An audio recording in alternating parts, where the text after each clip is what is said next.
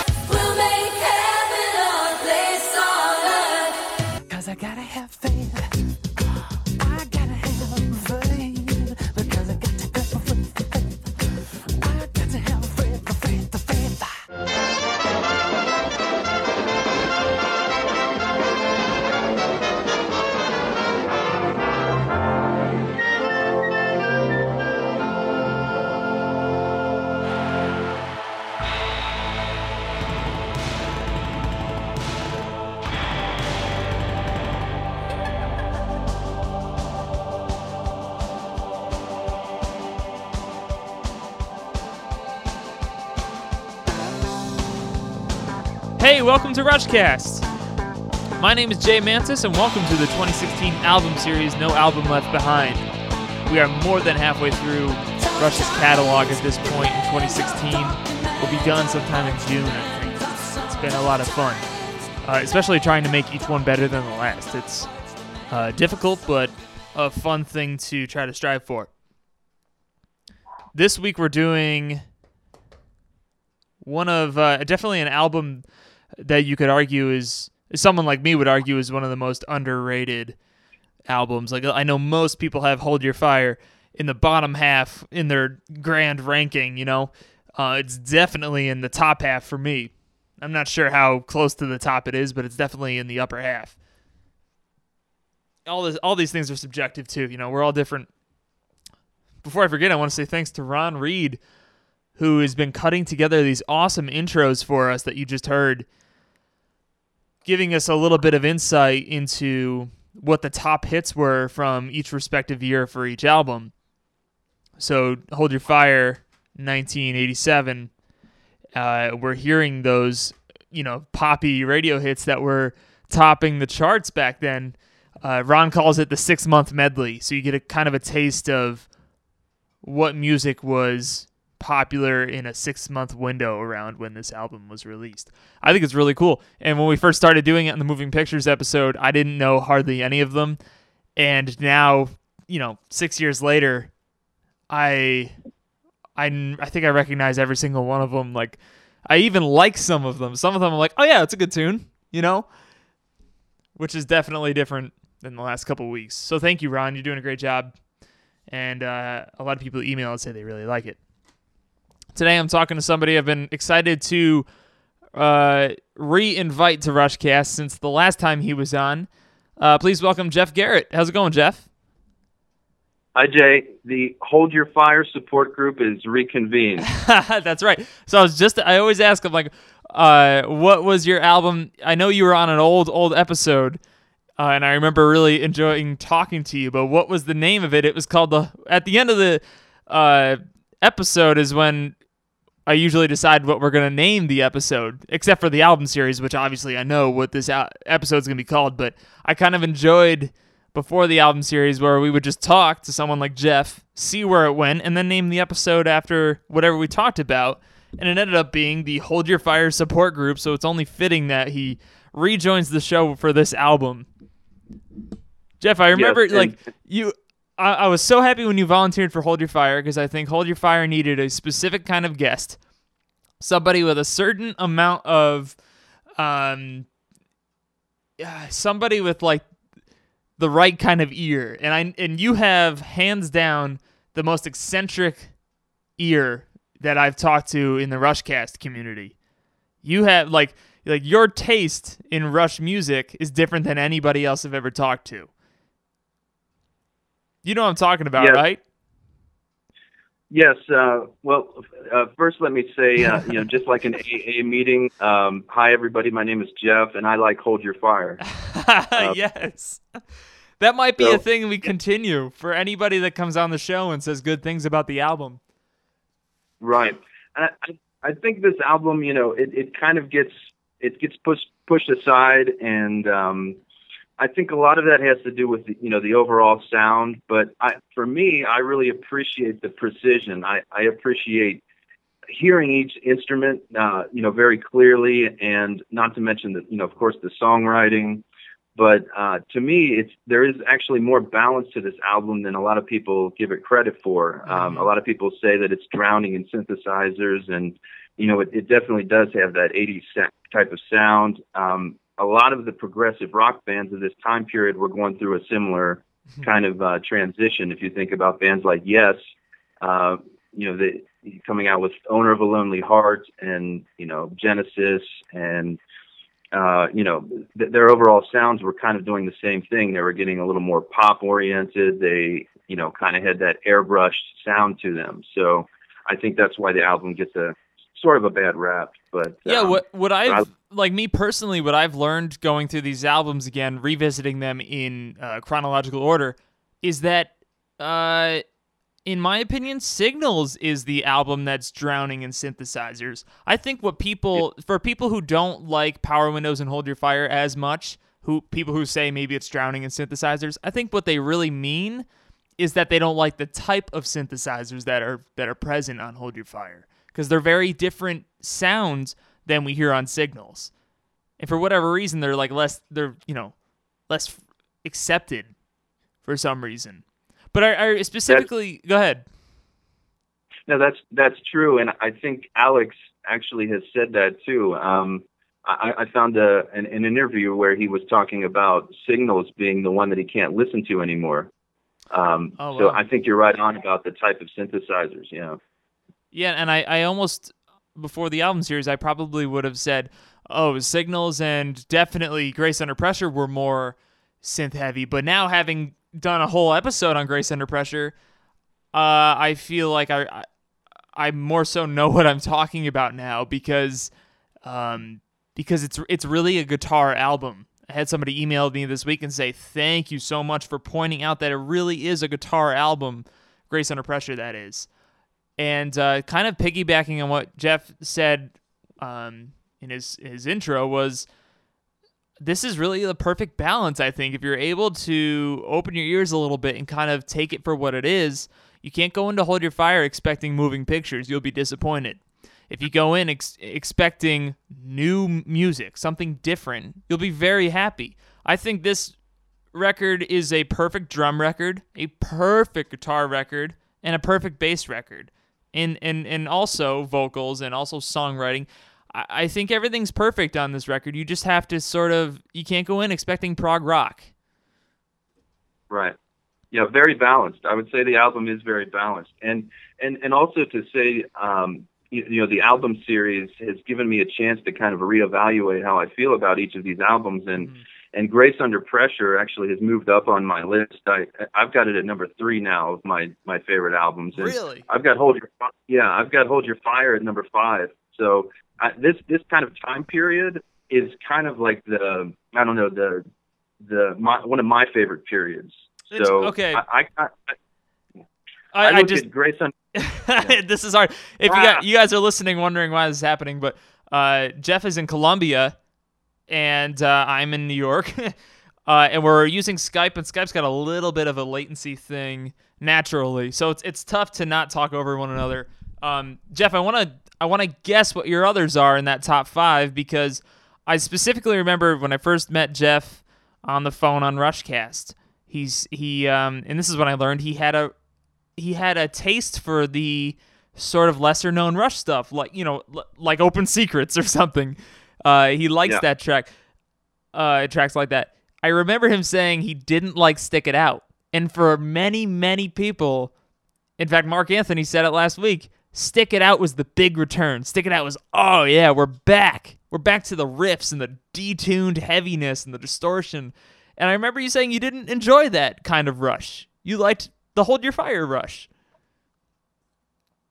Yes, well, I mean, there's Bill Middletown Meyer. In the same way, you could maybe call me Jeff Stick It Out Garrett, or since we are talking about that type of sound. The reason I like this album is because you can hear each instrument so well, and it's so balanced. And songs like Stick It Out I think they came from that time period where it started to become, more the style, the heavy rock, the other type of bands that were playing at that time, they turned up the distortion a lot, and Vapor Trails, I think, kind of reflects that sound too, which it didn't do a lot for me. So those albums are a lot lower on my list. Mm-hmm. So at the top of my list, you've got a lot of albums from the 80s. So I look at Grace Under Pressure, Power Windows, and Hold Your Fire almost like a trilogy. Or another way to look at it, and I don't know if there's any Beatles fans out there. There probably are, but there's another analogy. The two Beatles albums, Rubber Soul and Revolver, have often been talked about as being double albums, or they could be a double album. They could have been made as a 2-disc or a double album. Mm-hmm. I think that Power Windows and Hold Your Fire are kind of related in that way. They could have been a double album, if you will. Like the sound is very similar. The themes are somewhat similar, although Power Windows is a little more exterior. I think Hold Your Fire is a little more personal in type of subject matter, but both of those albums, I think, are very much have a lot in common. A lot of the music is the same, and as we go on the tracks, I'll point some of those times out. That is one of the first things I noticed about the catalog once I started getting into every album was the first. We call them sister albums, or I call them sister albums. You can go through their catalog, and almost every album has a sister album on either side of it. But these two, more than any of them, this was the first pair where I'm like, these two albums are so closely related. But now there is, and while I still think that's true, like you said, there is this sort of divide sound-wise, or maybe it's not sound. No, it's definitely sound, but like you said, it's, how did you say, exterior? And more of Hold Your Fire's more interior. Yeah, I think Power Windows to me is just that. It's looking out a window. It's looking out into the world. So it has, the topics of the songs are very external from the writer's perspective. So you're talking about other countries, like the song Territories, big money, financially, economy. A lot of the topics are kind of looking at society and looking at what's going around through that window. On Hold Your Fire, you're talking about very, personal, interior type songs from someone's perspective who's reflecting on personal experience and the topic of, instincts and temperament. So songs like Time Stands Still, are very much a personal experience. Even Open Secrets.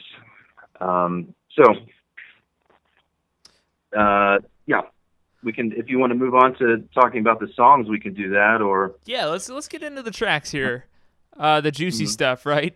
Forest 10, I think, is a cool example, and not alone in being a really strong track to start out the album. Like, this has been happening for years at this point. One of the strongest tracks is usually number one. There's a few cases in the catalog where it's like, oh, why start with that one? But I think Forest 10 initially was like, as a growing bass player, something I had to learn, something that was really appealing to me.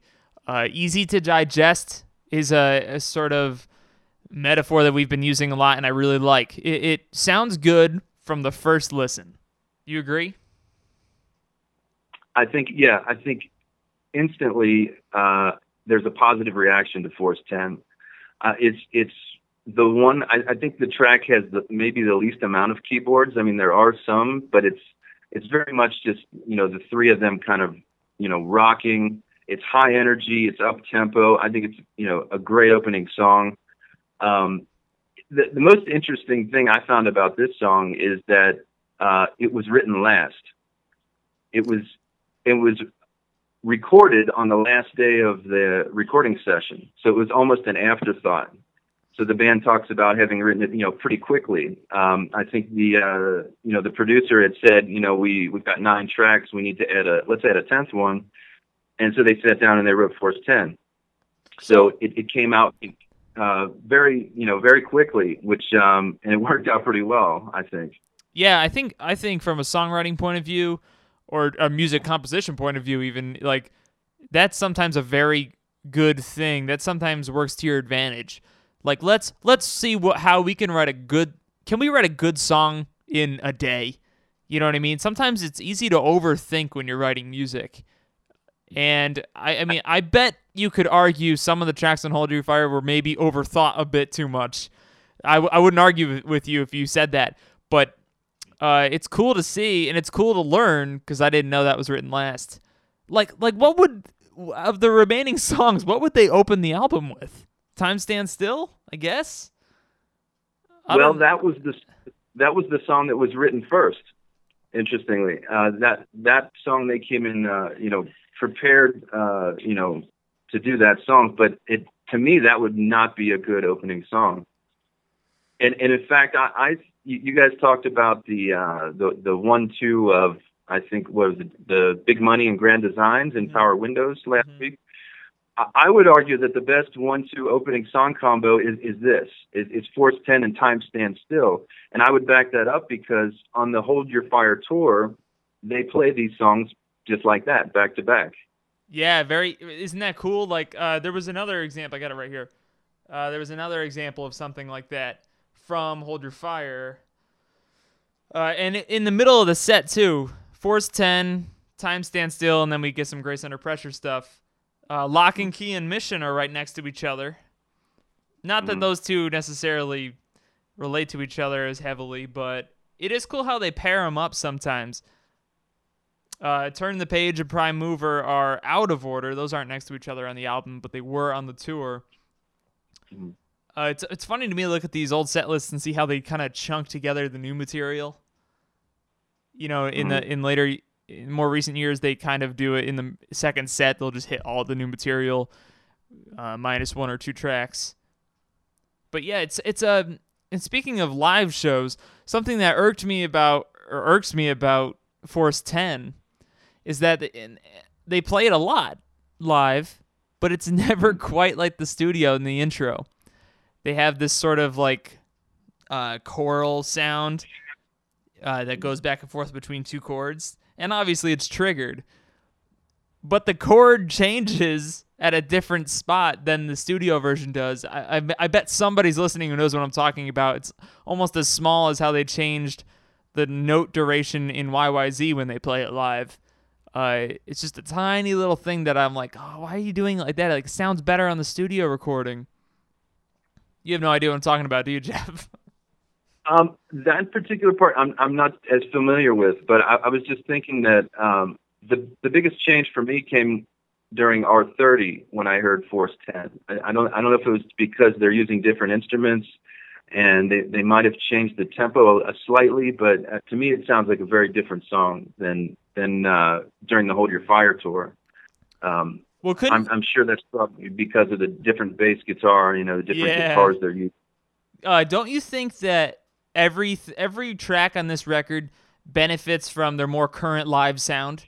Because like much of this record isn't very heavy, or not even talking about the writing, like sound wise, it's not chunky, it's not ballsy, which might be a good thing. You might argue it's better to have the clarity rather than the thrashy energy.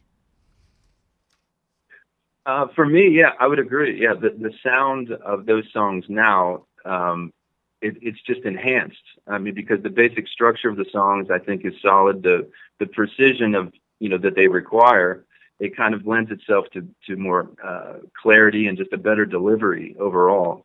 So yeah, for me, I like these songs played now, but I also like them on A Show of Hands, and I think all of these songs actually should be seen in the in relation to A Show of Hands, both the DVD and I'm no sorry, the VHS tape actually, and the the CD also. Like that's how I was exposed to most of these songs, was through a show of hands, and I think a lot of people probably feel pretty strongly about that. I think most of those recordings were some of the best live versions of these songs. Yeah, I mean that live album is such a nice representation of the two, in my opinion, the two tours they were promoting. I know it was technically the Hold Your Fire tour, but it feels like a Power Windows Hold Your Fire promotion to me, especially since the Power Windows material was so new and still so perfectly performed. You know, like we get to hear Marathon, Manhattan Project on that record, right? On that live record. Right. Marathon on that is great.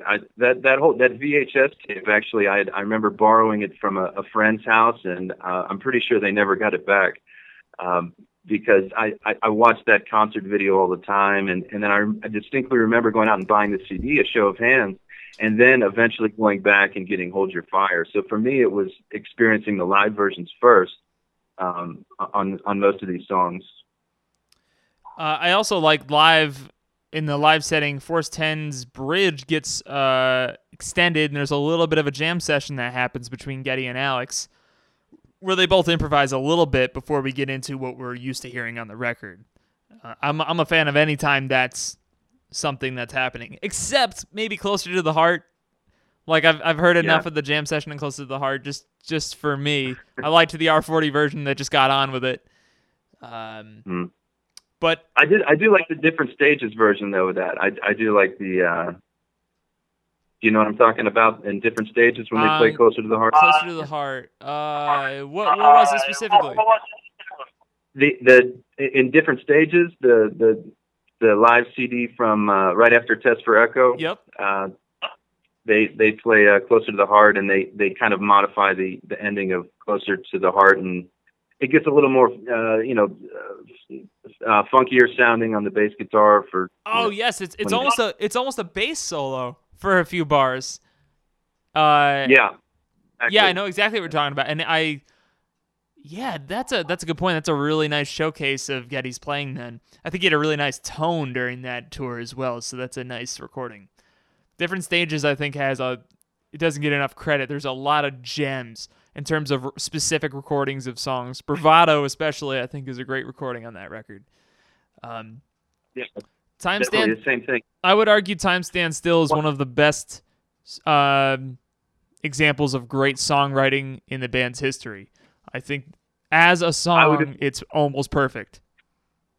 I would agree completely. I think this might be, if not, maybe their best song. I mean, their best songwriting for sure. The lyrics, the music, all tie in together. I think it's probably one of my favorite Rush songs altogether, just because of it has many different tone colors. Like some parts of it are very soft and laid back, and then it builds in intensity, and just a very relatable song too. So. I mean, for me, it's always when I heard the concert during the Time Machine tour, I guess it was, for me, the emotional high point. Yes. I specifically regarding the Time Machine tour, I remember it was the second track, I think, and before the show, my dad and I would sit there with binoculars, and my brother too, and we'd analyze the stage.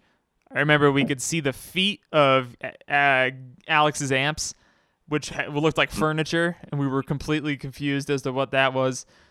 And he had his keyboard out. Alex had a keyboard out, and we were highly confused about that as well. That was a really nice moment and really well performed on that tour. But like you said, I like what you said about it being relatable. It's easy to digest. They had a guest vocalist, but didn't ruin it. They didn't ruin anything. They didn't overdo it on Time Stand Still with the guest vocalist. She did just enough. Easy to play. Definitely. Go ahead. Except for the video, of course. Except for the video. But actually, no, I'm kidding. But I love the video. I think I've seen on the internet that some people call it the worst video ever. I call it that. You love the video? Well, you have to understand. I love weird Rush. Like I think they're at their best when they're being weird, when they're being unconventional. And to me, like I don't. I look at that video. Did you know the video was directed by Zbigniew Brzezinski? He's a famous movie director, and he came up with a lot of innovative techniques for music videos, movies. And this was he actually directed this video, and as you know, it's very low tech, you know, but for the time, you know, it looks low budget, but there's something about that it's almost, you know, like what is this, what, you know, that's why I listen to Rush, is because they're so different from everyone else, and that's why you know. So I get that. I think what ruins it for me is that the song is so perfect and it lends itself to having a completely ballin', like such an opposite side of the spectrum. Like maybe it lends itself to having the greatest music video ever. There's so much potential.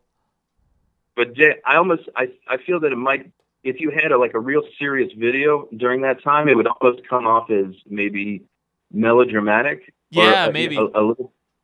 Because I feel that way about the Lock and Key video. Mm-hmm. To me, and once we get to talking about Lock and Key, I'll tell you my true feelings about that song. But I appreciate almost the kind of humorous take on the Time Stand Still video, because it makes the song itself, when it's isolated, that more meaningful. And like the video is almost like, you can tell they're experimenting with it, like they're trying to do something with it. But I can kind of see both points. Like maybe it could be a little more serious, or taken a little bit, you know, in a different direction. But I think if it was taken too serious, then it would have been just too much.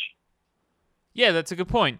There's a spoof video of it, of somebody like narrating over it, and it's my favorite thing ever. So even if I don't like the video, at least I can have something to laugh at.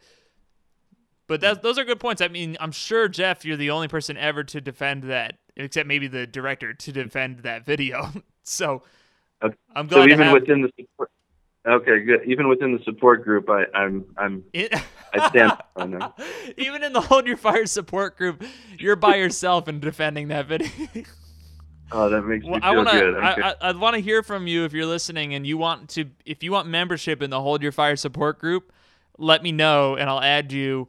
I'll tally it up, because I'd like to have an actual number, like a tangible number I can say, oh, there are only 4 people in the Hold Your Fire support group, so we understand why it's a neglected album, or whatever.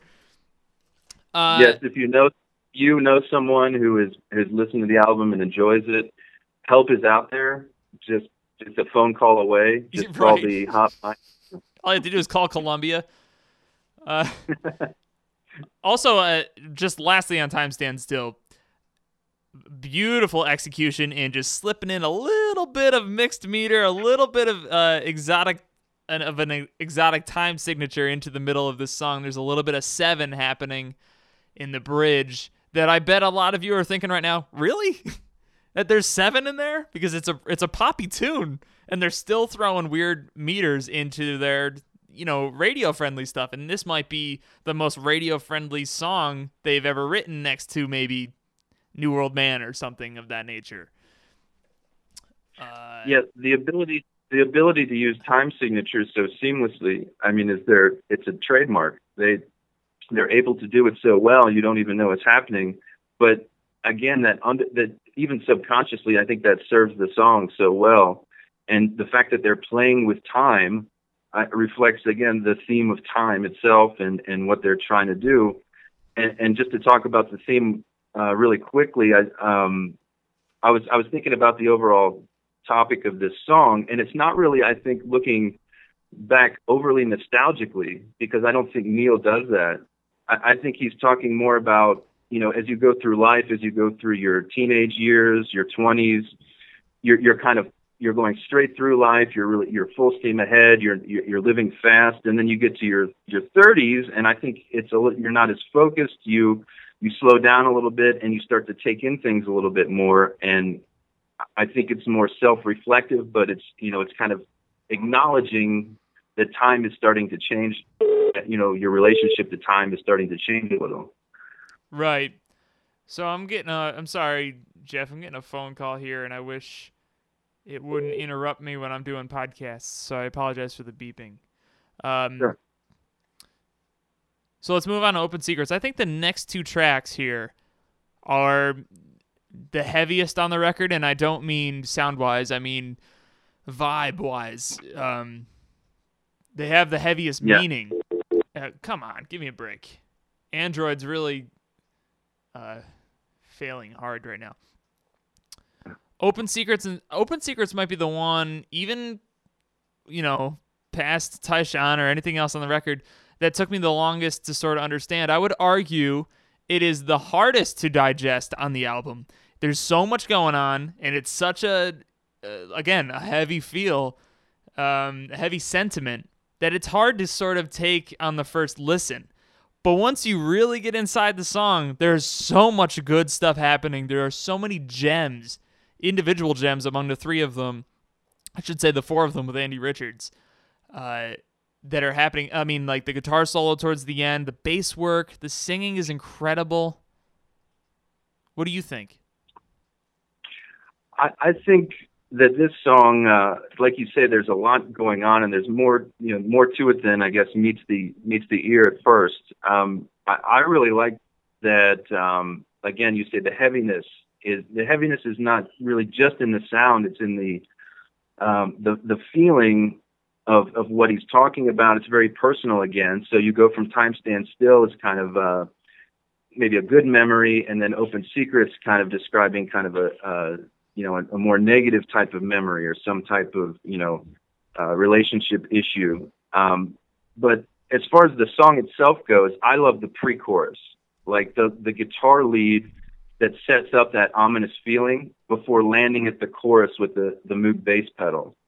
Do you know what I'm talking about? Da, da, da, da, da, da, da, da, da, da, right? Exactly. Yep. Yeah. Like that, you would call that like a pre-chorus, like just, right before they, go into singing the chorus. To me, that adds so much. If you didn't have that, I think it would be a much, more of a throwaway song. But I love when Geddy goes from, his that funky active bass line to the solid, synth Moog pedals.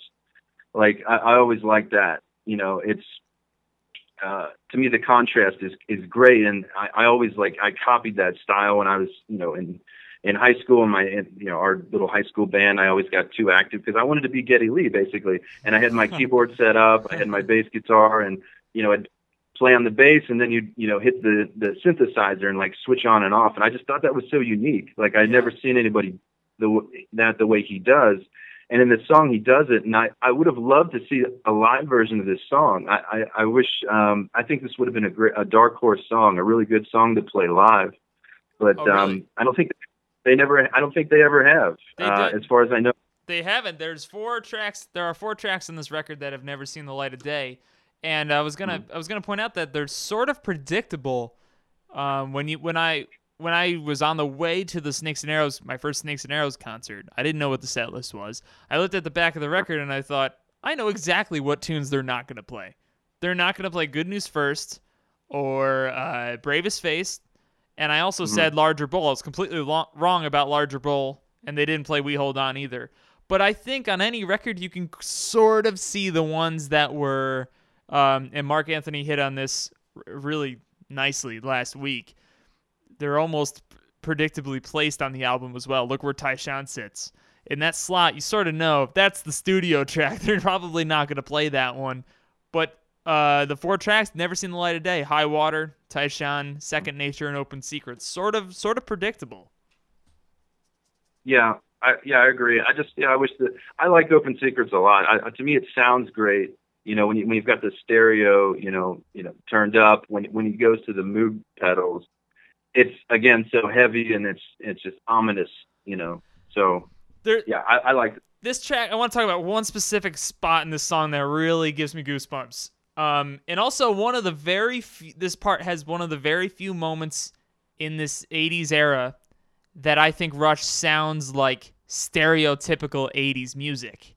And that's not even the synth work, it's the guitar. in the bridge, I guess you could say, of Open Secrets when he says, I know absolution. you got it. Find no absolution in my rational point of view. The guitar arpeggios there and just the tone sound like an 80s movie. It sounds like, kind of right before the peak of a like Karate Kid or something. I don't know. Is Karate Kid from the 80s? It's like late 80s, I think, right? Yeah.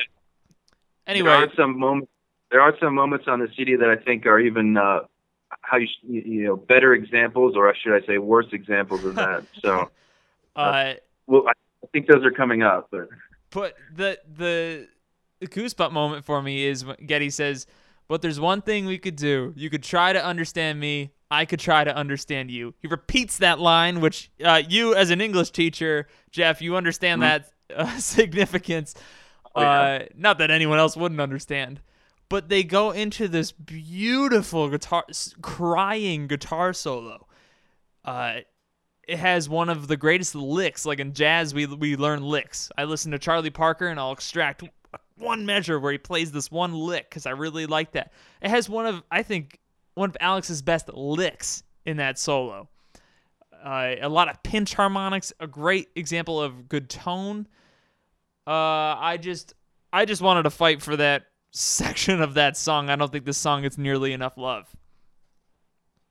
I completely agree. It's like the guitar is wailing out and just crying, just like you can almost picture the screaming going on, the yelling, the fight that he's talking about. So the whole jam outro of that song is great too. The bass that if you listen to the bass at that point,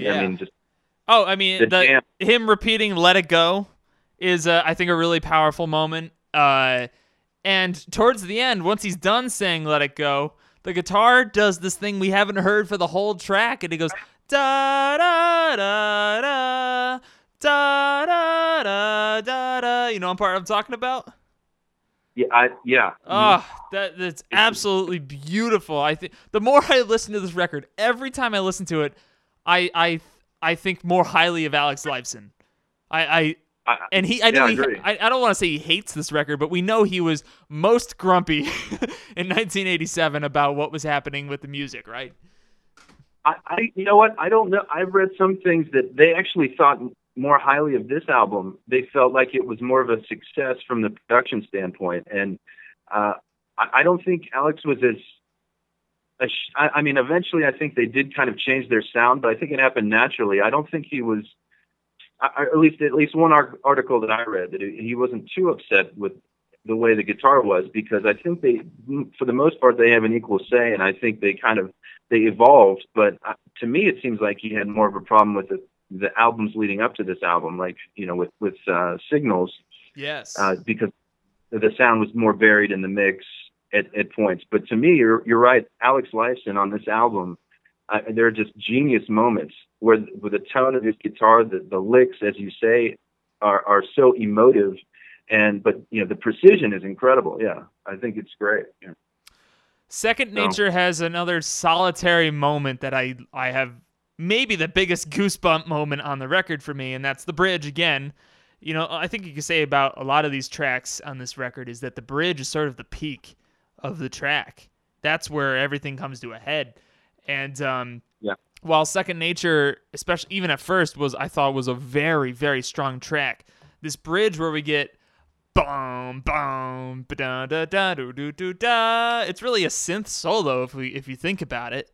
But it's the bass pedals and those big fat Alex power chords underneath it that are my favorite part. I think that is so perfectly executed and the sound is so perfectly recorded. That's something that flies way under the radar, in my opinion. I think you can tell the song was written on the keyboard, yes, obviously, and Geddy wrote it on the keys. I think that the place of this song is kind of fitting. If you think of it this way, there's 10 tracks on this album, and they were thinking more about the cassettes than they were a vinyl. So you've got 5 tracks on one side and 5 on the other. And so where Second Nature sits is like the second to last song, And to me, it works in that position. It's exposed. I mean, Neil's politics are kind of exposed, or at least his, some of his feelings on things. And at times it is a little cliche, especially when he says, "Fight the fire while feeding the flame." To me, that sounds, a little cheesy, a little cliche, A little too easy. And yeah, and it is a little overproduced. There is a lot of keyboard, but I mean that's kind of what the song is supposed to be. I mean, it is a more a contemplative track. It's not a rock track, but it sets up. It's the second to last song on side A of a cassette, right? So you've got the first three songs. I think the song order on the whole side A, if you will, of this album, the first 5 tracks is outstanding. I think the placement of the songs is incredible. Yeah, it's nicely well-rounded, Right. You feel like a complete experience after you listen to side it, the first 5 songs of this album, and going into the next song that we're going to talk about. But Second Nature, I think it's placed well. It's the part that you were talking about that was very instrumentalized. I think is very good, and when it comes in at the end with the big chorus and the soaring guitar, and it's kind of it is an emotional moment. It's good. It's to me, some of the lyrics are not as strong. It is a little more, I don't know what the word is, like where Time Stands Still succeeds kind of in conveying, its emotions really well. I think Second Nature at times is somewhat, naive or cliche in some of its sentiments, but it kind of, it works. I still like the song. It's not, I don't hate the song, but it was not the rumored. Strongest. Yeah. It was rumored that they worked on it as an acoustic thing for, I believe, R40 or maybe the tour before it, which would have absolutely been interesting, especially without any I would have sense. loved that. So Prime Mover ends that side of the cassette, right? Yeah. We get something, a very different vibe, like a vibe of maybe like the closest we get to rock and roll again on this record, where it's Alex is playing these palm muted eighth notes and a lot more distortion. While it is kind of, maybe this one is dripping in synthesizers, I still love it. I still think it's a really, really well-constructed tune that mixes rock with pop perfectly. I'm instantly drawn into the song from the first 10 seconds. Exactly. I mean, to me, it's goosebumps automatically. And I'll just say triplet bass notes. The finger, when Geddy comes in, it's, that ruined my technique for many a month. I would play I'm a musician also, and I would play every bass line with my 3 fingers, just, Yeah. That knuckle popping, like, triplet note. And to me, it's just great. And because he's playing the wall bass, because it's so clear, like the mid range of that particular bass, it's so clear and just popping. To me, I fell in love with the sound of his bass on that song. And then the song itself, it might be their best song. Again, I think this song, the bass fills and the leads that the bass guitar does are totally unique. In between the verses, when Geddy leads into the next verse, I think from the first to the second, whereas right, like such aggressive staccato fast eighth note, daga daga daga daga. Like that's not something that you would normally hear in a tune like this. Right. Yeah. It's like he's taking the lead parts, of a, and it's just really solid. And then lyrically, he's talking about instinct, what drives us to do things. It's similar to the motivation that, drives us to achieve things in our lives. And to me, that reflects Rush itself. Like, they strive just to be like the best at their instruments, and then just to be so busy all the time.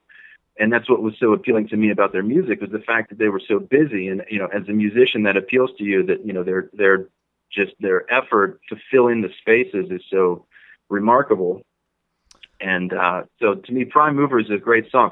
I also want to mention that Prime Mover was my pick on the Setlist Challenge, and it was yours too. I really thought we were going to hear Prime Mover. Yes, I did too, because it hasn't seen the light of day since probably '88.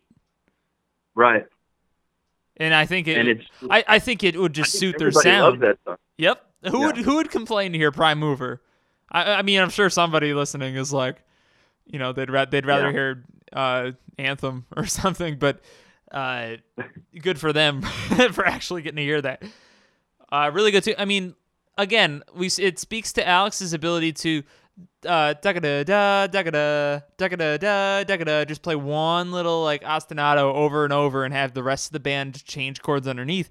That's a skill a lot of guitar players don't have, and it's good songwriting. I think also Neil has a lot of really cool moments in this track. Like, not only good fills, like that's the first thing that comes to mind. Watch the world go round. That's a cool fill that he does right after that. Right. But in general, like, it's just the groove that he's playing on that track, I think, is something that stands out to me on the record. We move on to Lock and Key. Now, were you going to say something about Lock and Key's video? Because I remember thinking, I don't remember specifically what it was, but I remember thinking, this is what, like, they can make good videos. Right. And this video is definitely different than Time Stand Still.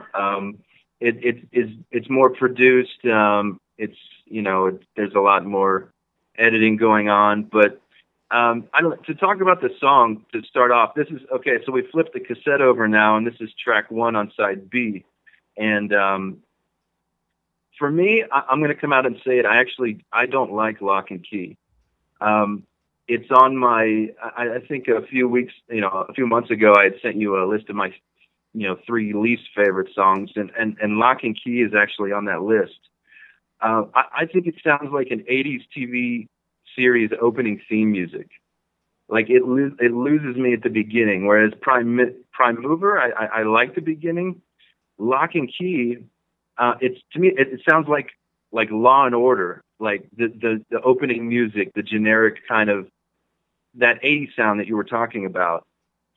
That's the problem I have with this song. Like when the piano comes in, it sounds to me, kind of unremarkable. Do you feel that way, or do you like Lock and Key? Can we agree it's do you agree that it's an organ at the very beginning? Is that what it is, or is it like a synthy organ-ish thing? It's hard. I don't know if I would say an organ. Because you're probably right. Because I used to think Mission had an organ, but it's really not an organ. It's like a synthy horn sound or something. I'll give you that.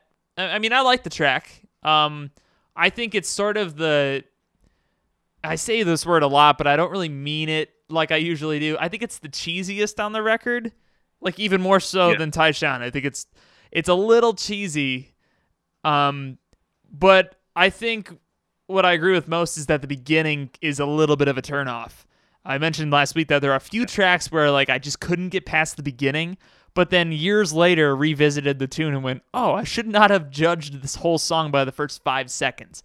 The Big Wheel is a huge example of that. That's a great track. I just hate, in a similar way to how I think you feel about Lock and Key, just the beginning synths like kind of made me go, ugh, like that doesn't sound good. How It Is another example where I just, for some reason, I just didn't dig the first couple seconds. But I do think, you're someone who admittedly doesn't like the heavier side of things, and this might be the heaviest on the record in terms of guitar sound. The only thing I don't really have a problem with about the track is the drums. Like I think the drumming is very good on it, but I don't like the keyboard sounds that Geddy gets. To me, like the piano sound is kind of just unremarkable, and before the first verse, just the overall sound of it to me kind of turns me off, but it doesn't really ever redeem itself. It gets going a little bit in like the verse, maybe, pre-chorus, and the chorus is, kind of catchy, but I just never, to me, the concept doesn't really, it falls flat. It doesn't do as much for me as some of the other songs, and I just never liked the overall sound, and I don't know why, but I just, to me, like, I think the video was also on the Rush Chronicles collection. Yeah, it was one of the last ones, right? Yeah, there was a VHS with the last video was Lock and Key, and when I got to that one, like, I just compared with everything else that I had just seen, it looks so weak in comparison. Like, and I've ever since then I've always kind of been down on it, and I really tried to listen to it a lot in the last few weeks to try to find those parts that I was missing, but the only redeeming thing I like is the drums. The guitar is good. I think that's not the problem, but I think most of Geddy's parts, to me, it doesn't do much. So, and he's playing the wall, but he's playing a 5-string. Yeah. Okay. So here's me as a bass player being whiny. Everybody, it's like, quasi famously known as the only track Geddy ever used a 5-string on. And how you listen to the track, and every time I hear that, I go back and listen to it, and I'm like, where's the 5-string? Where's that 5th? Where's the B string? I don't hear it. Like, you could play along with it on your bass and everything on a 4-string, and everything works out. At the very end, there's like one low note, but it sounds like a bass note, like a bass pedal. There's so many synthesizers happening. I think it's tough to discern which one is the bass guitar and which is synth. But that I don't think is a bad thing. Geddy used a 5-string bass on one track in his whole career. I think that says something. There's a time and place for 5-strings and that 5th low string. A lot of 5-string players, in my opinion, as a professional bassist, is they just abuse that thing. If you use it so much, it's not cool anymore. So I always said, if I had a 5-string, I wouldn't touch that string. Only for moments, really, really big moments in the music, would I play that 5th string and get this low honking note, because then your ear kind of wakes up and goes, whoa, that's lower than anything I've heard. That's just me talking as a bass player. I think in this kind of mirrored in, I think I can back up that theory in Test for Echo. Test for Echo featured a lot of down tuning, meaning the lowest string on his 4-string was just a little bit lower than normal, usually a step lower. Half the World is a great example. Geddy plays with a low D and dropped D tuning, but he doesn't play that low D. He plays it once in the very last verse. And when you hear that low note, it's like, whoa, that's different. It makes that verse have a completely different feel. So I think Geddy does a really good job of that. Do you play a 4-string, Jeff? Yes. Yeah. And like, I can hear the difference in the bass. Like, not that he's because of that string, but like, it just sounds like a different bass to me. And when you compare it to the bass lines of the other songs, it's not as there's not as the same kind of poppy precision sound. To me, it almost sounds like a fretless in this song. You sound like you like the Walls a lot. I do. I think it was a great choice for this, and I especially when you get to hear a show of hands, and just when he's playing songs like Territories or Marathon or Turn the Page, when you've got these. It's that short, aggressive, quick plucking style that you talked about earlier that suits the Wall really well. Exactly, and that just like he can fit so many notes into a small time space, as a fill, leading into, the different parts of the songs, and I always I love that for some reason. So I love. Sorry, man. I love the heavily distorted arpeggio that Alex breaks into. Right after, so we keep it under lock and key, and right there it's just this. Yeah. It just opens the sound up, and obviously, like that's sort of Alex's trademark. He's sort of known for those arpeggios, or arpeggia, as my professors in music school would say. Could you play those the arpeggia a bit louder? That's how you sound real snobby. Yeah. All right, so now we plural. get to what a lot of people consider is the high point on the record, and that's Mission.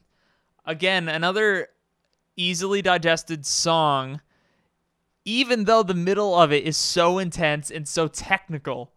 I think it's easy. You listen to it once, and you go, "Oh, this is a good song. This sounds good." Yeah, one of my favorite moments is coming out of that the middle section when it goes back to just Geddy singing and the spotlight comes on him and he sings that the lyrics to that verse, it's cold comfort to the ones without it, and he's kind of echoing the Limelight sentiment of a private person who's struggling to I lost my train of thought, but no, that's an emotional high point of that song. That's the best part. That's really all I could say. I love the song. Obviously, I probably won't say a whole lot about it just because it's so great. I don't know what I could add. Yeah, I mean, there's really, in a way, there's not much to say because it's so perfect. I mean, I do know the number one fan of this song, and my dad. Yeah. We talk about it all the time, but it's his favorite on his favorite record too. But it's a nice. I think I want to say that's a nice balance between synths and guitars and great bass work, great drumming. Obviously, lyrically, it's there, like you hinted at, or you talked on. It's also got fantastic meter changes in the middle. Let's see, in the middle we got the middle is in 5, right? Neil's playing around in unison with the bass on his electronic bell kit, I think my dad says it's the perfect representation of what Rush is. It has a tiny package of everything Rush ever did and did well in one song. And I think he nailed it. I think the only thing that comes close to it, I think, in that regard is Marathon. I don't think Marathon hits it quite as well, but Mission is just a compilation of everything Rush did well in one little tiny package. And it's only It's only 5 minutes long, Except for that extended version. Completely agreed. Yeah. Yeah, great stuff, and I was so happy to hear it live on Snakes. So, Turn the Page, I got to a point in my bass playing where I was like, all right, I could play Rush. Like, I can do this. I'd spent enough hours just playing Rush that I got the technique down, and I wasn't as challenged. Like, Natural Science is something that always stumps me, or kind of trips my fingers up. It's kind of twisty. Obviously there are parts of La Via that are really, really tricky, but like I played YYZ in a band. YYZ didn't mean anything to me anymore. I could do it with my eyes shut. Is there a song like that for you? Because Turn the Page is one, when I watched A Show of Hands and saw him playing that part and singing, I thought I can't play that. I dare you to play that bass line and sing the melody at the same time and not make yourself look like a fool. Yeah, right. Like sometimes you play things as an instrumentalist that are so hard, you're getting it done, but you're making some faces while you're doing it. Yeah, he basically, I think his technique for songs like this is to separate himself, to cut himself in half. So like he trains his fingers on the bass line, and then he has the melody is just so different from that bass line. And like they almost never, they don't line up. And so you literally have to split yourself and be doing two separate things at once. And and then my favorite part in that line is the kind of the chromatic, funky walk down. Like, do you know what I mean? Like, yep. When the chords change, he does that. And he's like, like it's like, it's such a small thing, but it's just spot on, and it's incredible that he can fit that in when he's doing so much already. Like, and what you're saying, Jeff, is sometimes it's the little things that make you a good instrumentalist or a good musician, or a musician people want to listen to. Sometimes it's the little time, like especially as a jazz bassist. The more I play jazz bass and I'm around professionals, I learned the less is more when you're playing jazz bass. But there are these little tiny things you can do like that, like what you're talking about, that show the listener, oh, that guy could probably shred. That guy probably has killer chops, because I just heard this one little moment, but he's still serving the music and not overplaying. Mm-hmm. Geddy's great. I think I love Neil's transition from the verse into the chorus when he says, "Every day we're standing in a time capsule," where he goes into like a halftime, and the verse is one. The snare is on 2 and 4. 1, 2, 3, 4. 1, 2, 3, 4, and then we get every day we're standing in, or whatever. Yeah, and it goes to the hi-hat with the... On the upbeats, right? I think it's going 1. It's hard to sing all these parts into the mic, but I think you know what I'm talking about. That part is very jazzy, too. Yeah, like the way he works with the hi-hat and that, and changes, like you said, on the upbeats, and it's amazing how they can change. Again, they're changing the time, but it's all holding together so well. Like now, but then, yeah. When I think of pinch harmonics on guitars in Rush's music, I think of "Hold Your Fire." Specifically on "Hold Your Fire," I think of "Turn the Page." The solo on this track is I think a nice mix of the Analog Kid solo and Kid Gloves. Sort of the spontaneity of Kid Gloves. Do you hear that? Right. Yes, very much. Yeah. It's one of my favorites. Like I don't consider it his best solo ever written. I just think it's a really nice demonstration of that cool sound that he had on this record.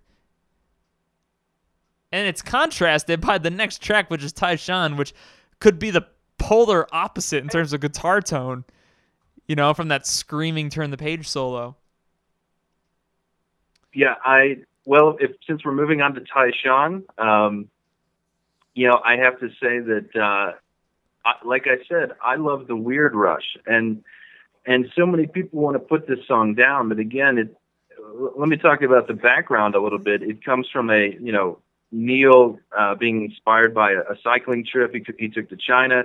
He actually went to this mountain, right, and he goes up and he sees this landscape and this kind of like timeless expanse of land, and he was thinking about through how many millions of years this mountain is still here. It'll still be here after we're all gone, and it's a really enlightening experience. And that whole concept of time, again is reiterated. But the thing about the music, again, they're kind of being experimental. They're trying to simulate classical Chinese music, so they're using instruments like the what's it called? The hakochi. I can't remember. I forget the name of the flute or whatever at the beginning. Yeah. But they're using, they're trying to, get that sound. But to me, the most effective way in which they did that was using the guitar. For one, when Alex kind of plays that. It's on the outro, but the sound of his guitar is almost like an ethnic instrument, right? Like where it goes ding ding ding ding ding ding ding, and it's kind of like in I think in Territories, right? But it's a similar kind of ethnic sound that he gets there. Totally. And then with Neil's the China splash cymbal right at the end, and and the rhythms they use at the end. I think it's not as bad as people say it is. Yeah. And here's another thing to think about though. Like the legend right within the song says that, if you get to the top of this mountain and you raise your hand, you'll live 100 years, right? So think about this. Neil wrote the song on top of this mountain. So if the legend is true, Neil will live to be 100 years old. So there's a possibility of more Rush for many years to come. So I like it. I mean, I think the simplicity in the lyrics is simplicity. That's a word, right? Why does that sound weird in this moment?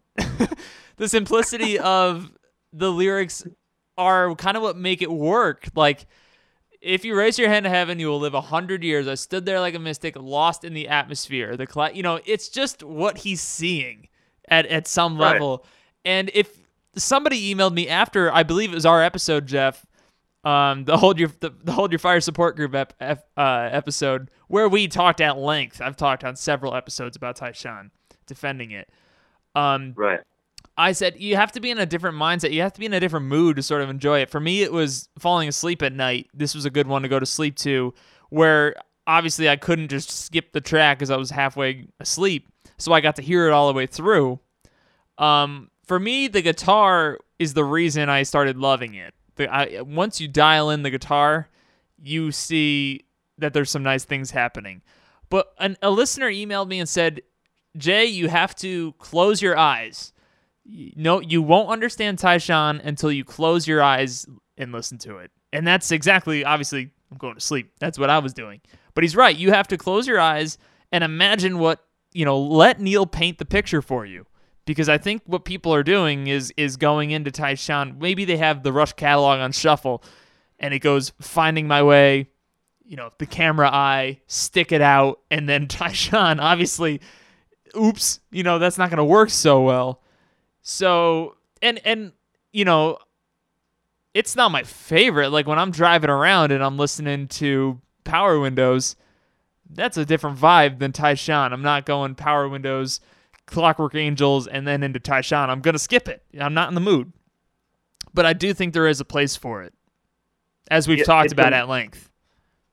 It's a meditation for sure. Yep. It's a meditation on a scene, on an atmosphere, an environment, and yeah, you have to get lost into it. Like you kind of go into it. But the music, I think, supports it so well, that concept, because of the different sounds. Think how different the sound of the guitar is on that song, and the kind of ethnic sound that he gets out of his guitar, along with the percussion, and then Geddy using again the Moog pedals to lay a foundation for it, kind of reminiscent of that type of music, of Chinese classical music, with like a low drone note, and then the picking and the runs over top of it.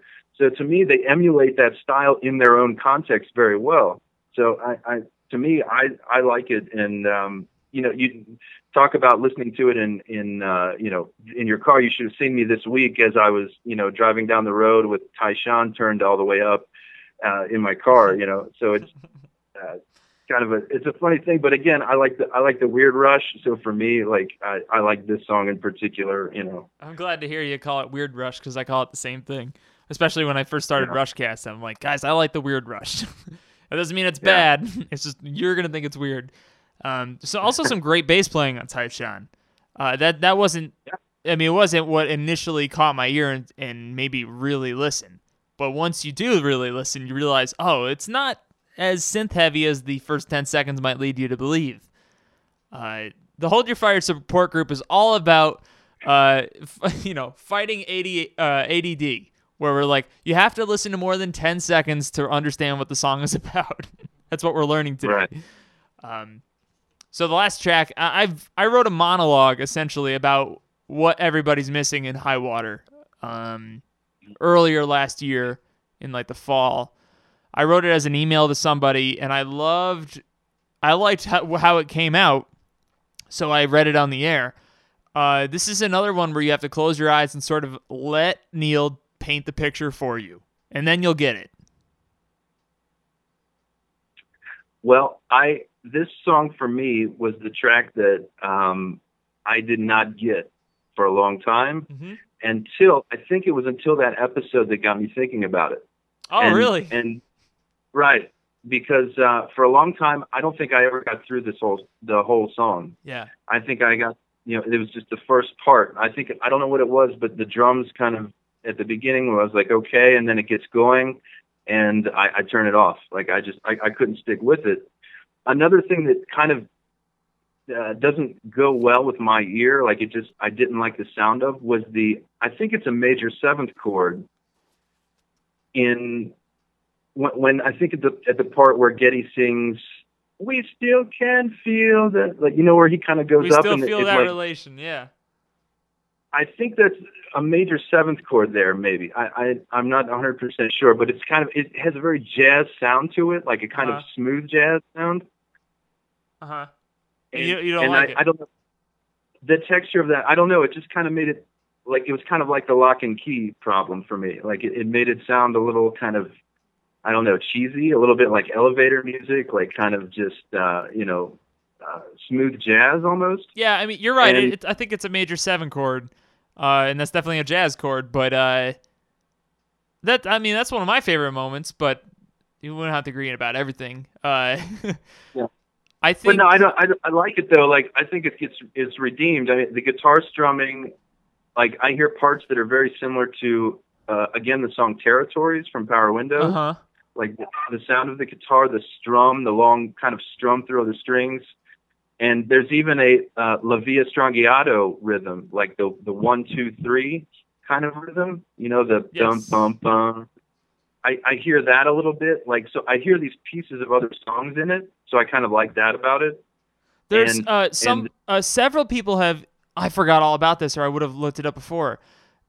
Some people have emailed and said that part of that song was extracted from one of the longer tracks on Caress of Steel, and it's like 1 or 2 lines or something. Man, I forgot all about it, but I looked it up like last summer when somebody told me about it.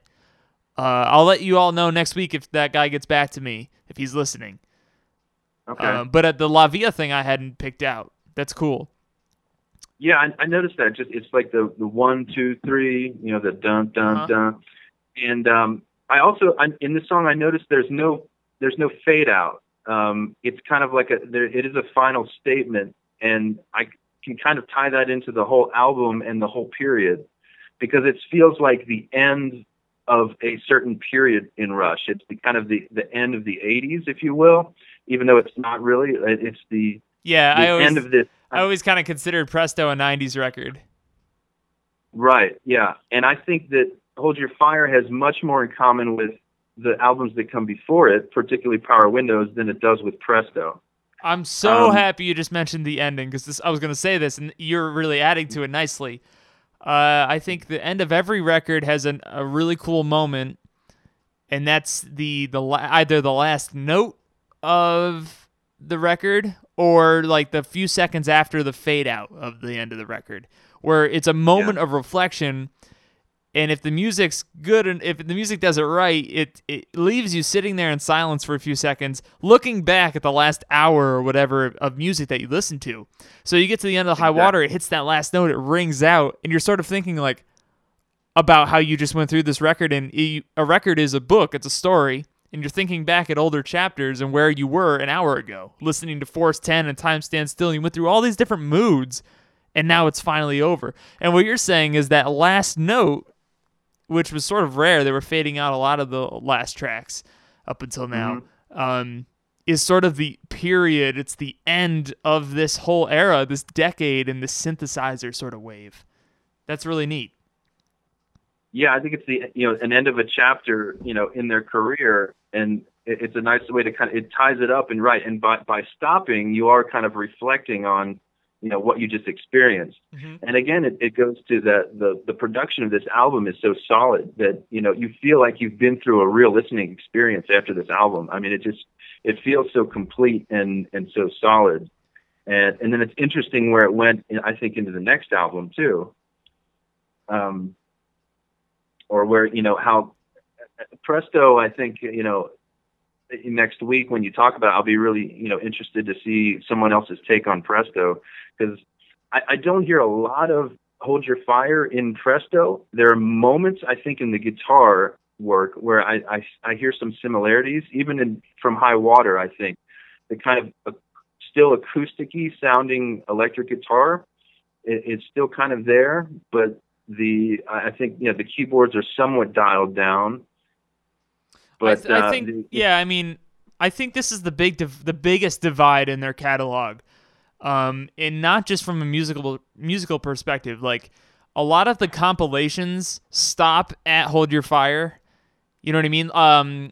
Like you said, Chronicles is every music video up until Hold Your Fire.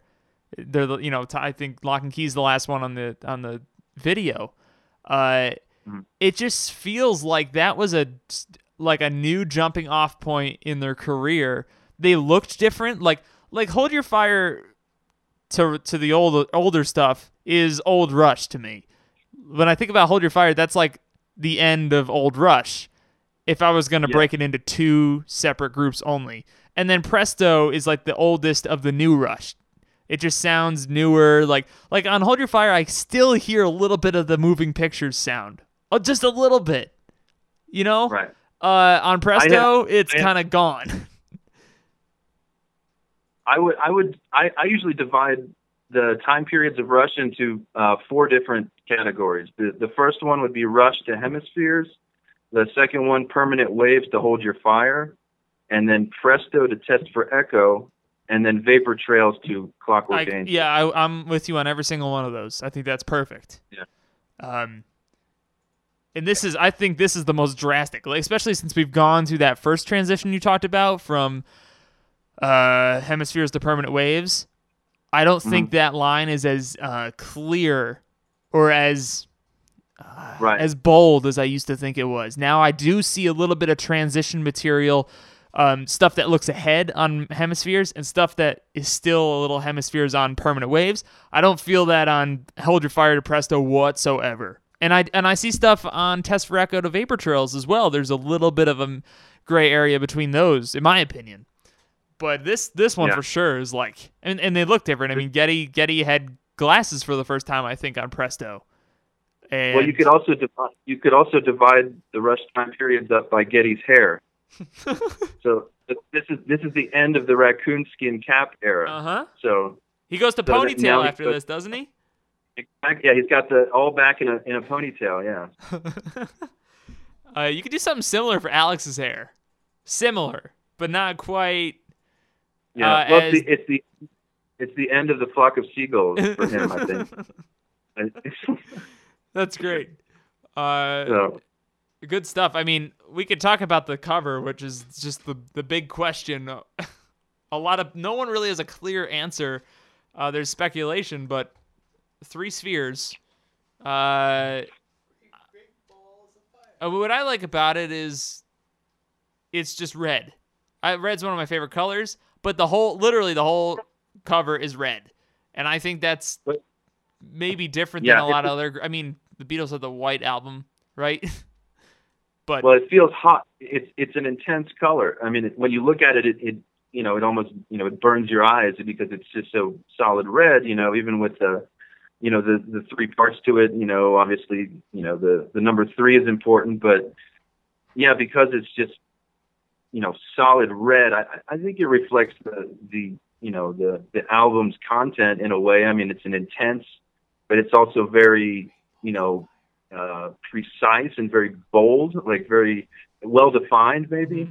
So like I think it works that there's not like a lot of artwork on the front cover. It's just like a solid kind of cover. The inside is a little bit. I don't think the inside, the guy juggling. I'm not too sure that. I don't know. I'm not as enthused about that artwork. I don't know if it. I'm looking at it now, and I know it's a miniature set behind the guy. They're miniatures, and obviously like the references to older albums. But he's juggling literally balls that are on fire. It looks like the Power Windows cover to me. It's dark. It's got this blue sort of hue to the whole thing. It's a damp scene. Great Balls of Fire is this, essentially what he's holding. He's holding fire.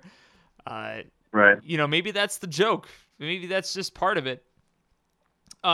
Regardless, I think it's cool. I think it's simplistic. It's almost like minimalistic art or like modern art where, it is what it is. It's easy to see.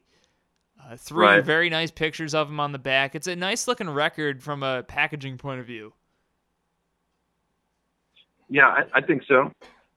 And I would say in relation to A Show of Hands, a lot of these songs are really solid live. So the songs like Mission and the Force 10 that they like to play live, they come across really well, even though they're so complicated. But that's kind of indicative of their style too. And one quote that I had written down too, where Neil was talking about the Show of Hands video. He says, playing a 3-hour Rush show is like running a marathon while solving equations. And I think that's absolutely true with these songs. Like they're doing so much, and it's so intense. There's so much, going on. Yeah. And I think Neil's drumming style changed, so much from this era, and it changed I think what I'm trying to say is you're right, because you could see how his style changed. Like, you listen to Snakes and Arrows and Clockwork Angels, he's more of a groove drummer. He's more about laying back and playing 4 sloshy quarter notes on the hi-hat and just grooving. You don't really hear that on these 80s records. He's extremely busy, playing extremely fast parts. That's one of the biggest things that stands out to me in his styles and how they changed. And we didn't even really talk about the drums that he may have added during this time period. Like I'm pretty sure he's playing more electronic drum. I'm not as well, I'm not as knowledgeable on the drums, so I'm not sure what he adds. But I know he's playing electronic a kit, right? Yeah, I'm not too knowledgeable on it either. I'm sure he added more, but I just like the pink drum set that he had. I thought that was really cool. Mm-hmm. And go ahead. Yeah. No, and I'm saying in the later years, he kind of, those went away, the electronic kits, and he seems to be more comfortable doing, grooves or sitting back a little bit and feeling it more than looking at it from a time perspective, or when he's talking about solving equations, like it's less mathematical now, or since working with maybe with Freddie Gruber and changing his sound in the later years, the drumming is definitely different now than it was at this time period. So, Jeff, if it's cool with you, I want to bring on just for like a couple minutes one of the founding members of the Hold Your Fire support group, Dad Mantis. Is that cool with you? Sure. I know he's gonna have something to say about his hands down his favorite record. Something I imagine. I mean, I wouldn't want to meet a Rush fan and be like, "Hey, my favorite record is Hold Your Fire." Like, I'm just glad I don't think it's my all-time favorite, because I wouldn't want to say that. I always knew there was something wrong with you. Yeah. Thanks. I think it'd be in my top 5 favorite records, or maybe top 6 or something. What is it about this record that you like? Or tell us about Mission. What is it in Mission that you love? Who, me? Yeah. Oh. Hey, Rushcasters, how are you? And this is Jeff? Yeah, this is Jeff. Howdy, Jeff. Yeah. Hi. Hey, I think everything you guys are saying is great. In fact, I had a couple of comments I wanted to add. Speaking of Mission, like you said before, Mission to me has everything great about Rush, all in one 5-minute and 18-second package. Jeff, you mentioned that section that gets quiet again in the middle and he sings that solo part. That section there both thrills me and disappoints me whenever I hear that song live. First of all, I love the fact that they played it live. I jumped out of my seat. But you did jump out of your seat. I know. But when they play it live, it does not punch the way it does on the studio cut. It quiets down. It's just a synth. He sings that beautiful line. Tease you, yep. Right? But what's missing is... They give it a little more time. Well, not only that, but the second part of that, the second if their stanza, lives run, yeah. He comes in with harmony on the studio cut, and Neil is back there pounding the drums, and it is such a great mix because there's no bass, right? And then the chorus comes back in with that bass on the bottom, and it's just a stair-step build. And in concert, it's him singing it by himself, then him singing it by himself with no harmony, and I don't know what Neil's doing, but it ain't the same thing. He's playing the same thing, but it's just not there. I mean, at least you're not angry. I'm not angry. It's 5 seconds out of the song that I'm like, that doesn't sound right. But then it gets back into it, and I'm okay again. I don't know about Jeff. Well, ask Jeff what he thinks. I acknowledge there is a difference. It's one of the rare times where a cool moment is different live, and I just see it as I have 2 different versions. I like them both. I think it's cool because I'm expecting that big entrance and don't get it. And at the entrance that you're expecting, and once you don't get it live, Alex kind of fades in this real high note. And I just think they're 2 different versions that I like equally. But I totally understand what you mean. Yeah. I kind of agree with you, Jay, like as being kind of 2 equal versions that I like. But what I like about the live version is Geddy's voice and the way he sings it, because I think he really emotes that part so well. Because I think he really believes it, like what he's singing. and I think that comes across in the live part more than the studio album, even though it's produced very well, and I agree with that. But I love it live, and just watching him sing that, you know, when I'm looking at the concert DVD or the concert video, and you know, it's just quiet, and he comes in and you see Geddy at the keyboard, and to me it comes across as, you know, really well, but even though it's different. Well, that's one of those songs, going back to the lyrics, that these guys are living this song. You know, this is, you know, they are the people this song is about, you know, as well as many others. But so, yeah, emotionally speaking, I'm sure they really feel it, you know. I wouldn't be surprised. I would not have been surprised if they played it on R40. Because it would have been Right. 3 tours removed, right? They played it on Snakes, and then it wasn't on Time Machine, then it wasn't on Clockwork, and then so R40 would have been a nice time to pull it out. Especially since they They ditched skipped the whole entire freaking album. thing, right? I mean, come on, give us something. Yeah, I mean, the three of us are probably the most angry about it. But Jeff said earlier, Dad, that he pointed out that he and I both thought for sure they were going to play Prime Mover. I thought it was a lock. Right. Yeah. And we were surprised they didn't, because it would have worked really well. I thought it would make sense because of how many songs they played from Power Windows on the Clockwork tour. I Yeah. thought, well, they're not going to play these songs again, so maybe they'll move on to Hold Your Fire and pull out Prime Mover. It seemed to make sense. Yeah, and I thought it was justified that they skipped Power Windows. Like, right, they did. They Right. skipped Presto. They skipped Hold Your Presto. Fire, Power Windows. And Test for Echo. I completely understand why they'd skip those tracks, but oh well, you know, would have thought maybe as an alternate night, you know, throw one of just those once or songs in twice, there. like Yeah, losing it or something, right? Right. Yeah. Oh well. But in general, this album, though, for me, really, like you guys said, it's a transitional point from going from too many keyboards to out of it. But I think It's it was their- transitional, but it didn't transition. right. You know? It was the peak, in my opinion, of them being able to blend it all. Okay? By this time, Alex really knew how to put that guitar in there Yeah. with the keyboards to really stand out. He had some awesome great- solos. And even when he wasn't soloing, the parts he put in there were so Well thought composed. out. Yeah. Yeah.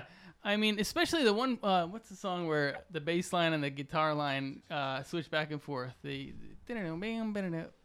That's Prime Mover. Prime Mover, yeah. I mean, that's fantastic. How often do you see that in a song where one verse the bass is playing the part and the next verse it's the guitar playing the part, and you know, it's. I mean, there are whole verses where he lays out. I think "Turn the Page" is an example, where he's just like, nope, I don't need to play here. Oh yeah, right. And in Turn the Page, there you guys are talking about that really complex bass line, and how do you play that and sing that live, right? And while you guys were talking, I was over here. I had the music playing in the background, so I was listening to some of the songs as you were speaking about them. And all of a sudden, the second verse pops up in that song, and the bass line goes from to bum bum bum bum bum bum bum. And Geddy's probably like, "What the hell was I thinking in that Screw first this. verse?" Yeah, man?" like when he laid the track down, he did it in one take, and by the time he got the second verse, he was like, nope, Not I doing do that not again. have the gas for that. And then Ty Shan, Jeff, you had some really great points about that song. But while you were talking, I was thinking about it, and I was saying, and when Jared said, you know, people who have it on a mix, and all of a sudden Ty Shan pops up, they're like, what the hell? But the thing is, that song gets ripped on because of that. But if you took that song totally out of Rush's catalog and said, here, listen to this song, and didn't tell anybody who it was by, they'd probably think it was a fantastic song, because it is. Because but they wouldn't be expecting progressive metal or progressive rock. I'm sorry. Right. That's why you're totally right. No, people would go into it going, "Oh, what's this band? What's this band who going are to these sound like?" guys? Right. But they go in expecting Tom Sawyer, and you know what? I'd be disappointed too. Yeah.